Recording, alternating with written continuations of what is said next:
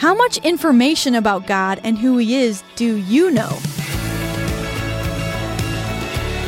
Hey, it's Emily. Welcome to Unlocked, your daily key to opening your heart to God.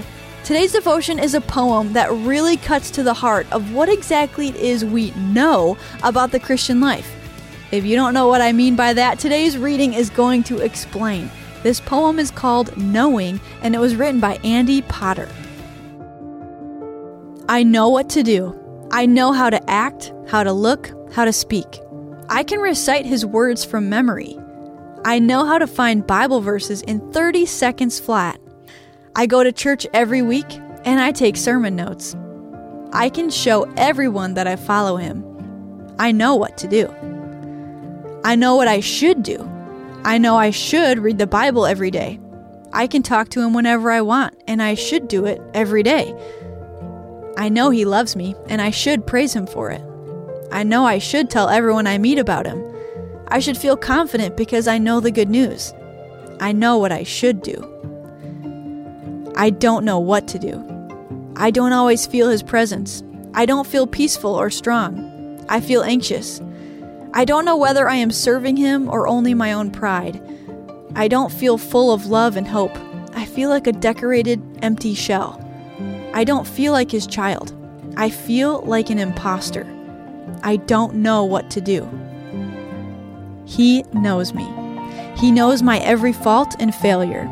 He understands my joy and pain, my strongest desires and my deepest regrets.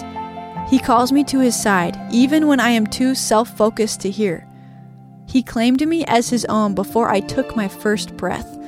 He tells me nothing in this or any world can stop His love for me. He knows me, and that's all I need to know. Psalm 139, 23 through 24 says, "Search me, O God, and know my heart.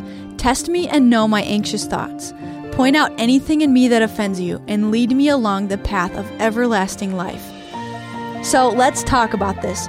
Read John 3, 16 through 21, and Ephesians 2, 1 through 10. Jesus died for our sins and rose from the grave. Why are we secure if our faith is in Jesus alone? Why are we secure if we know Him and He knows us, even when we have done wrong things? Now read Psalm 139, 7 through 12. What does the psalmist say about how far Jesus is willing to pursue you? And now read Romans 8, 38 through 39. In Christ, can anything separate you from God's love for you? How comforting is it to know that God knows you? It's amazing, right?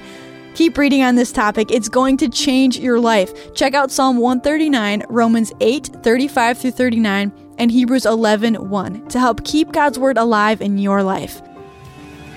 Thanks for joining me today for this episode of Unlocked. If you enjoy the stories you find in the Unlocked devotional and want to try your hand at writing a devotion, visit our website, unlocked.org, to find our writer's guidelines, which hold all the information you need to craft and submit your own Unlocked devotion.